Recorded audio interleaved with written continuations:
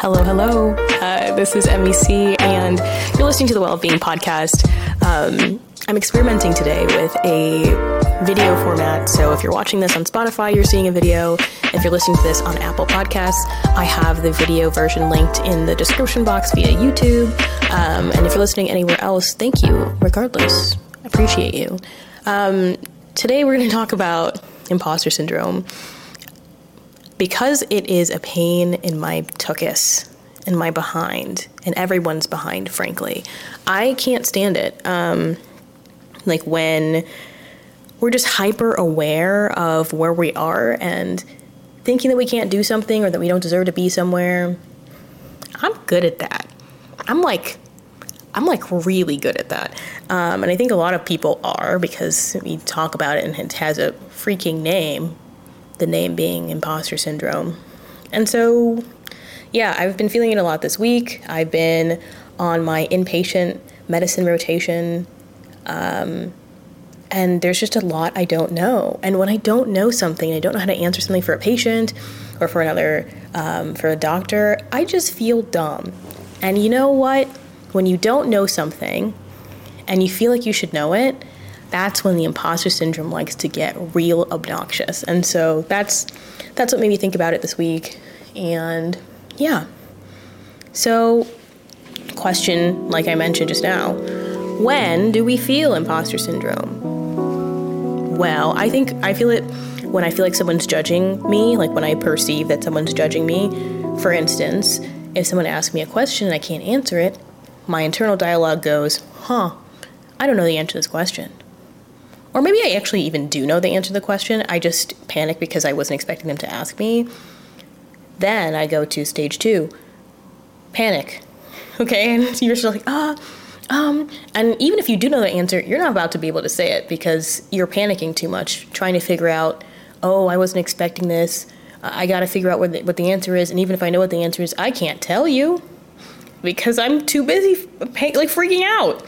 And then stage 3 is internal judgment of yourself, being like, well, if I can't answer this question, should I know the answer to this question? And if I don't, and I should, then am I supposed to even be here? Do I belong here if I don't know the answer to these things? And that's when, that's the process. It's step 1, step 2, step 3. And that's when I feel it, okay? And it's often in places where you are probably being tested on your ability to do something, so work or school, when you're trying something new, or when you're being compared to someone else. I hate that. Hate it. I do it to myself a lot, if I'm being honest. But I think when we compare ourselves to others and their skill set versus our skill set, and let's say, there's no way that two people's skill set is going to be exactly the same. It just doesn't work that way. And so you see someone else who's better at something that you're not good at, and someone's like, wow, this person's so good at this, and then looks at you and is like, you're not as good at it. That's a great way to feel like garbage, my friend. And so that's when I feel imposter syndrome. And what exactly is the feeling of imposter syndrome? I describe it as insecurity, about my ability to do something or complete a task or communicate something effectively that makes me not look like I'm an idiot and makes me feel like I'm competent at this. I can do this. And what it looks like when it manifests for me is I'll start from standing in a way that I would consider to be confident. So shoulders back and head up. I'll start to shrink into myself and I curve my back and kind of try to hide and compact myself as much as possible because I don't want to be perceived while I don't know the answer to this question or while I feel like I shouldn't be here. It makes you shrink yourself, physically, but also you second guess your decisions. You're like, I can't make these decisions. I'm not qualified to do this. I don't feel like I should be here. So then every decision you make feels like self-sabotage. And so you think, maybe I shouldn't trust what I think I should do. And so then you start to become perfectionistic with your work, and sometimes you don't work as efficiently because of that, because you're too busy double checking all of your decisions because you don't trust yourself, and you start negative talk. You have this, and this all stems from negative self-talk, right? I think that there's imposter syndrome that can come from getting feedback as well.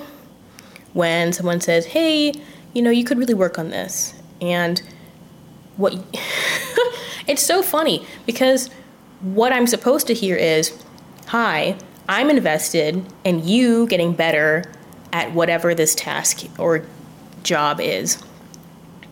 Right now, there is room for improvement. Here, I'm telling you how you can improve right now. That's what I'm telling you. And what we hear is, this person thinks I'm an idiot and I cannot do this job and I might get fired or I suck at this. But really, this person would not be giving you feedback unless they wanted you to get better, if that makes sense. So it's really the way we perceive feedback often. But let's not even lie, there are some people who are just not great at communicating, and maybe it's their tone, maybe it's their lack of emotions when they're telling you this. We can perceive things from some people and the way they deliver feedback that makes us feel really incompetent and stupid and feel like our imposter syndrome is just massive. And that should be acknowledged too, because while often much of imposter syndrome is in our head, sometimes it can also result very heavily from interacting with people who are not the best at communicating. And the way we perceive that communication is, I think you are not good enough at this job, task, thing. And that should be acknowledged too. I think also there's a way that imposter syndrome manifests in the fact that we wish we were like other people, but like in a non-inspirational way. I think that there's a space to be inspired by someone and not get imposter syndrome, 100%. But when we compare ourselves and think, I should be where they are right now, that's less inspiration and more imposter syndrome to me. That's the flavor. The flavor is different, and that's what changes it. And so, once again, what is imposter syndrome? To me, I've defined it, and I'm looking at my laptop, so like if I'm looking down in the video, that's why. It is as feeling like a fraud because people believe in us when we don't. Why? Because we don't think we deserve their praise, and our own lack of self-confidence prevents us from accepting the support of others. I'm not going to drop my actual microphone, but just like imagine me like dropping a mic. That's kind of crazy. I wrote that definition at like 1 a.m. I'd be dropping gems at 1 a.m. Yeah, like when we feel like a fraud, I think that's a really big part of imposter syndrome. It's like, I am here. I feel like I should be somewhere beyond that point. But yet I'm here. And I should be here. Should be is like the big thing. I perceive myself as I should be further along than I am. And I don't think I am right now. And so as a result, I feel fraudulent for being here as this incomplete or not perfect version of myself in this space. And that's when you start to feel like garbage and start to compare yourself and blah, blah, blah. It makes you feel bad. There are some people who are actually so good at their jobs. There's a lot of people who are very good at their jobs. And they don't think they are. They feel like they should not be there because they're so used to having to doubt themselves, to push themselves to get to where they're at, that they don't believe that they've achieved it. They don't feel like they've gotten there. And therefore, they're always striving for this, it's impossible to accomplish goal of being perfect in the role, which no one is. And so then when people do give you praise or do give you feedback, you don't take the praise seriously and you take the feedback as really negative signs that you have to keep pushing yourself even harder, or that you're like not supposed to be there, or that you're just not meeting your own crazy high standards for yourself. And so I think it comes from a lot of places for people. For me, okay, let's phrase this. I'm afraid of being arrogant. I do not want to be perceived as arrogant or prideful or like a know-it-all. And we know, I can imagine right now of somebody who you've interacted with, who thinks they're all that and a bag of chips and maybe some fries, and they think that they're so cool or so good at this job, and they come across as a pain in your butt because they're arrogant and they're rude, and that is what you do not want to be. And so when we're like growing up and when we're in our first workplace spaces, you see that and think, I don't want to be that person. No one likes this person. Maybe they're good at their job, but no one likes them. So therefore, what's the opposite of that? Doubting ourselves. Rather than be arrogant, I should just always assume that I'm not the best at my job, because then I won't be that person. And that happens a lot. For instance, when I grew up, I really like singing.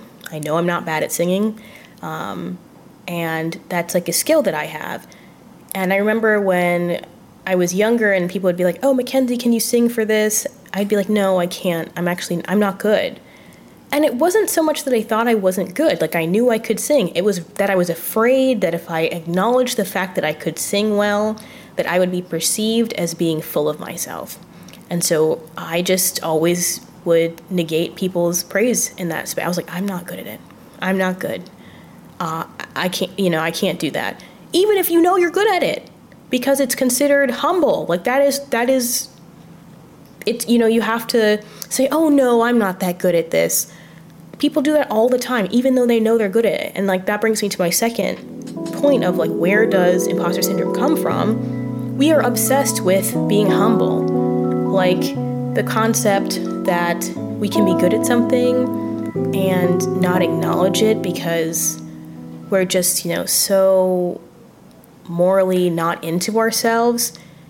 We're afraid of being arrogant. And so then, we want to be perceived as humble. So you tell yourself that you're not good at things. And even when you know you're good at things, you will tell yourself you're bad at them or that you're mediocre at them.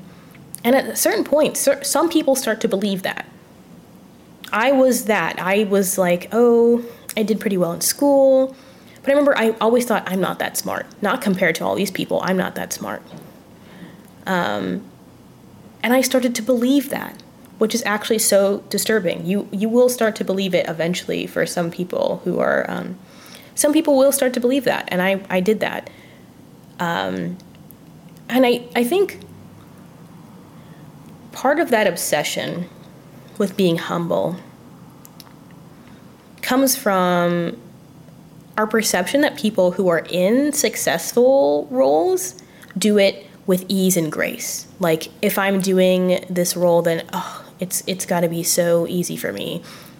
Like, we love seeing people in positions where it just seems like, oh man, they can just do it without thinking. It's so easy for them to do that.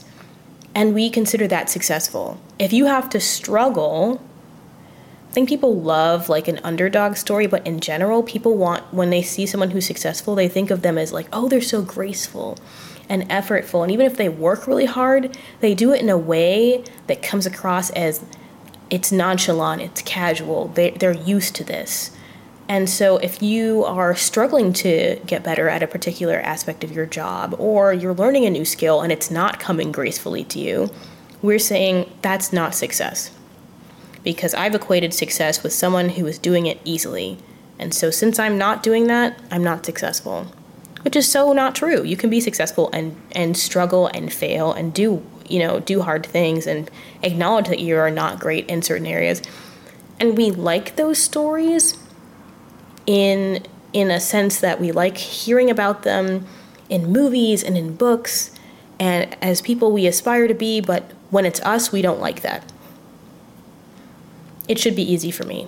If I'm in this role, it should be easy for me. I shouldn't have to struggle while I'm in this role, and if I am, it means I'm not being successful, I'm not doing my job well. We love the aspiration of the underdog, the working hard, the struggle, but we don't, in real life, when it's applied to us, we think, no, I have to do it with grace and ease, otherwise I'm not successful. And that's how I think that's why we're so obsessed with the humbleness and the like, doing it with ease type thing.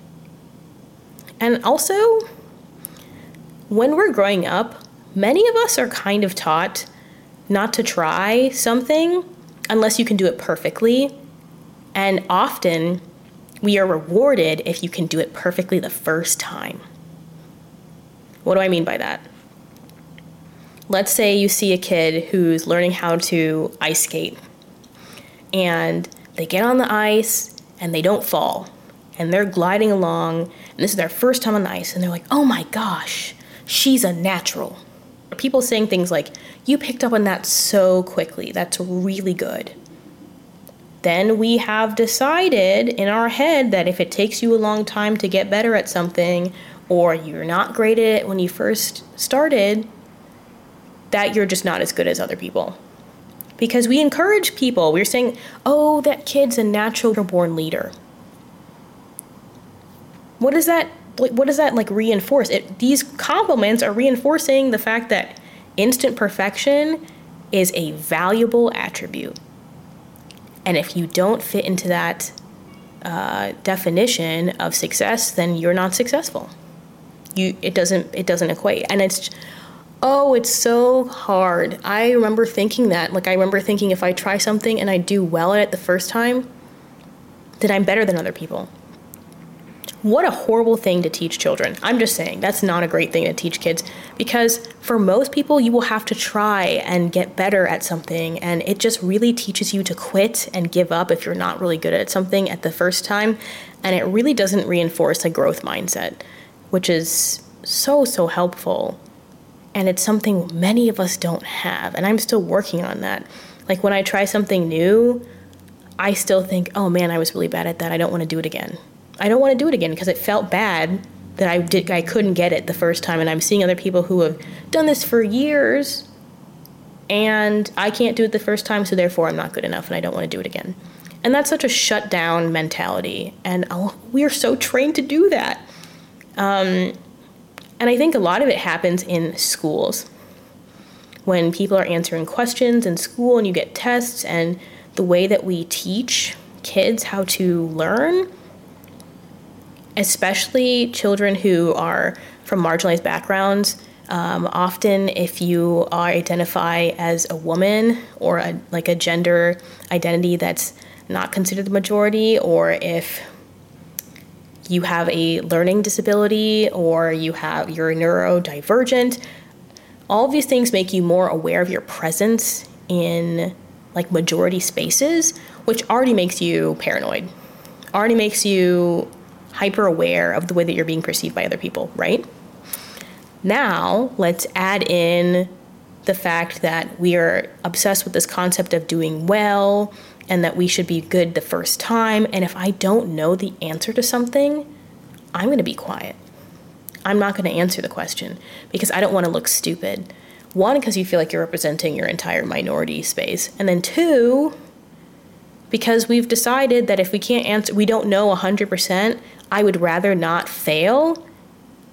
I'd rather not fail, so I just won't try. That is something we're so into, and I still struggle with this.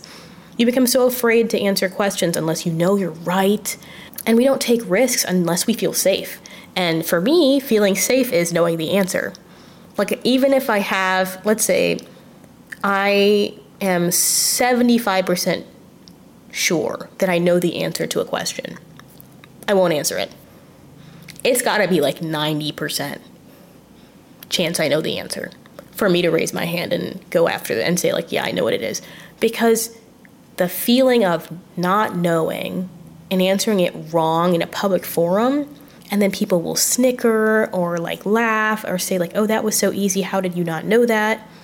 And they were so confident when they answered the question, but it was wrong.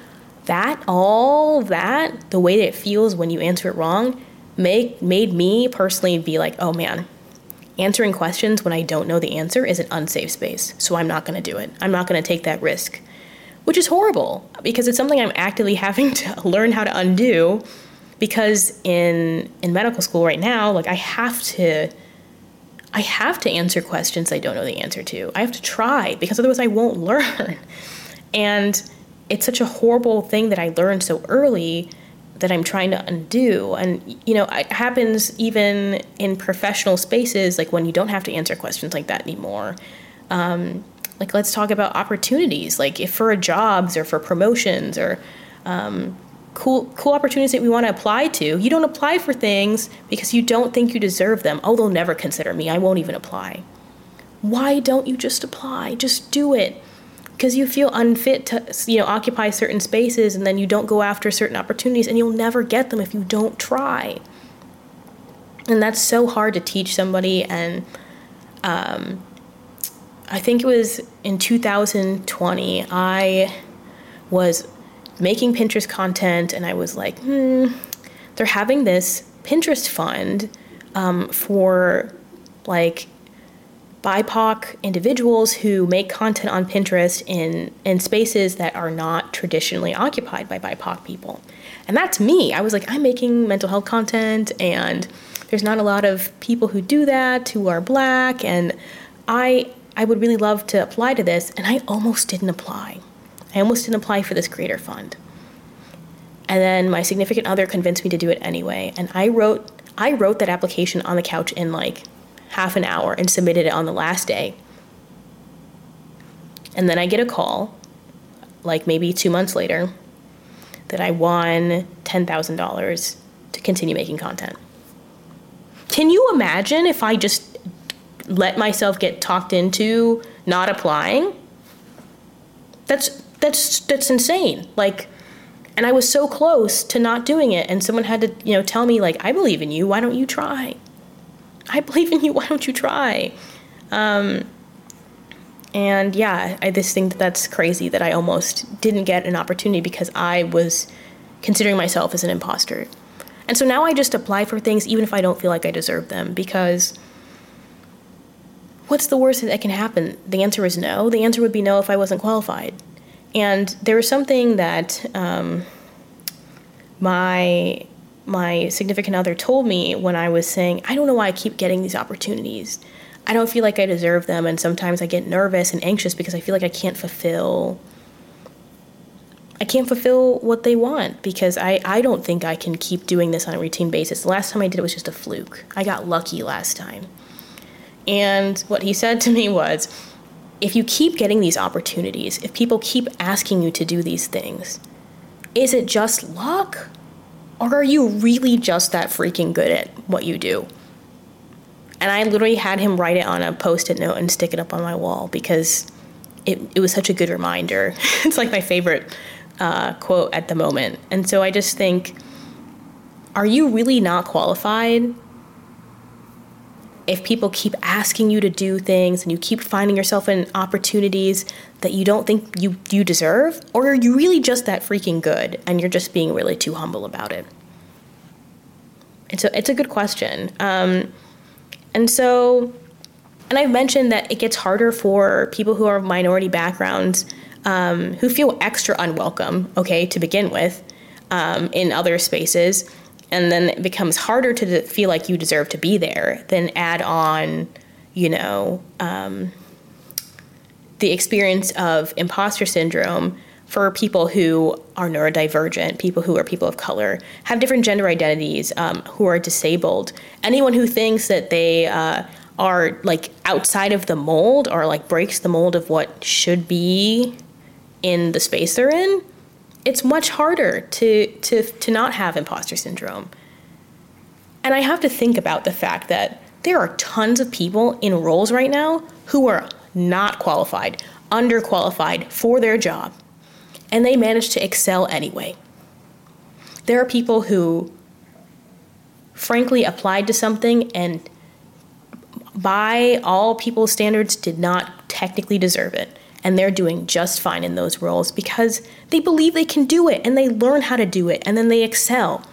And so I think literally half the battle is just believing in yourself, because there's also people who are overqualified for their roles, who don't get promotions because they trained other people to devalue them by talking badly about themselves. Oh, I really struggled with that last project. No, I'm not even that good. Well, it was really good. It was a good project. No, it was terrible, right? So you tell them that. And so you're training other people to devalue you. And so people who are overqualified are not getting promotions or are not getting the accolades they deserve because they're training other people to look at them as if they're not good. And that's crazy. And so that's why I'm like, Imposter syndrome is just it's a doozy. It's just a crazy space to be in. And how do you fix it? I mean, you can't, not immediately. You have to learn to give yourself perspective and reframe failure or struggling and difficulty. If I frame difficulty and struggling and failure as I can't ever do this job, I do not deserve to be here, then I'm going to think that for the rest of my life, because everyone's going to fail, everyone's going to struggle with things, and everyone's going to face difficulty. It's a matter of how I perceive them. And this whole concept of faking it till you make it, I don't think that that's the full story. You are faking it until you realize that you've been doing it for quite a while and you're not faking it anymore. And perhaps you never were faking it. You just didn't think you could do it. That's how I feel. Because if you got to that point, someone believed in you. Otherwise, you wouldn't be there. Someone believed in you, and maybe it wasn't yourself. But maybe it should be. Maybe it should be. So as I finish out this episode, I think the number one thing I'm thinking is just we have to get into the habit of not gaslighting ourselves, or at the very least, if we are acknowledging that we have self-talk, not believing it, or trying to speak back at it. If I automatically think, I just looked really stupid, I can also have a conversation with that part of myself that automatically said that and say, it felt like I was stupid there, but I'm actually pretty smart and I struggled with that and I'm not stupid.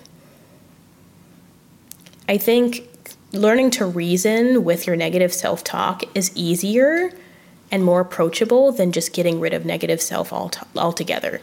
It is really hard to just automatically stop talking down to yourself because we're really good at that and we're trained to do it and our brains just automatically want to judge us.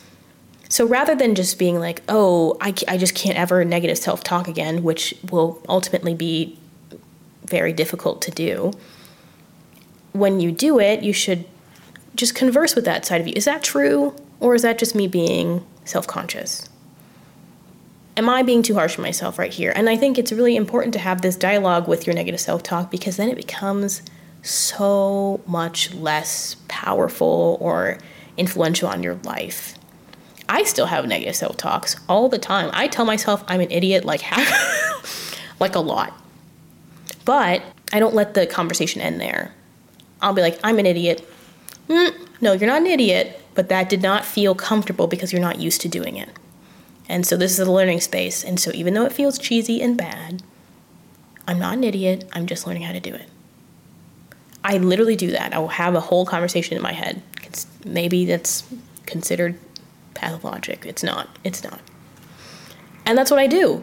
And so I think you can acknowledge the task is difficult and complete it well. And know that those two things are not separate and are not contradictory. You can do them both at the same time. Also, perceiving something as difficult is not a sign that you're incompetent. It's a sign that you're growing. Okay? There's things that you used to do when you were younger that were impossible, and now you can do them pretty easily. That's just like how you were able to get to this point from being a 3-year-old. You have learned to do things that were once really difficult.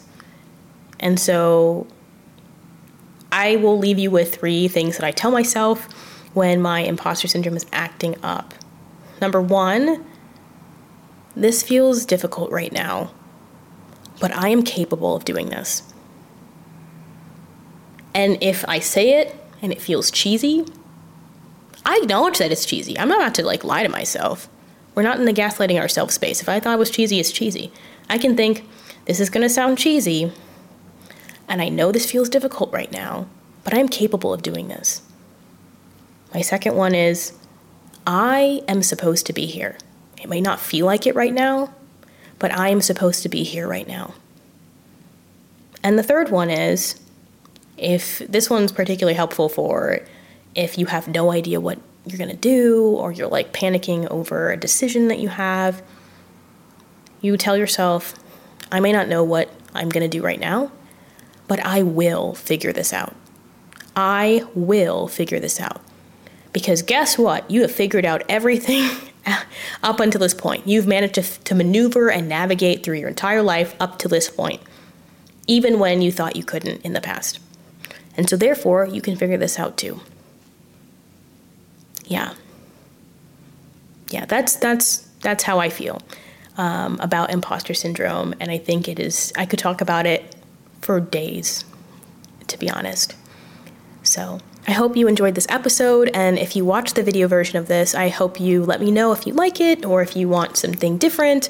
I'm so open to whatever you would like. And also, I want to let you know that there is a Geneva community that I created for this podcast where you can interact with me and other people who listen to the podcast, and it's basically just a big group chat with different channels for things that we'd like to talk about. So I hope you join. The link to that is in the description. It's just you log onto the app and then you're in the group chat and party. So I hope you enjoyed this episode, and I hope you have a good rest of your day, whatever time it is. And if it's not that great, I hope tomorrow's better. All right, I will talk to you later. Bye.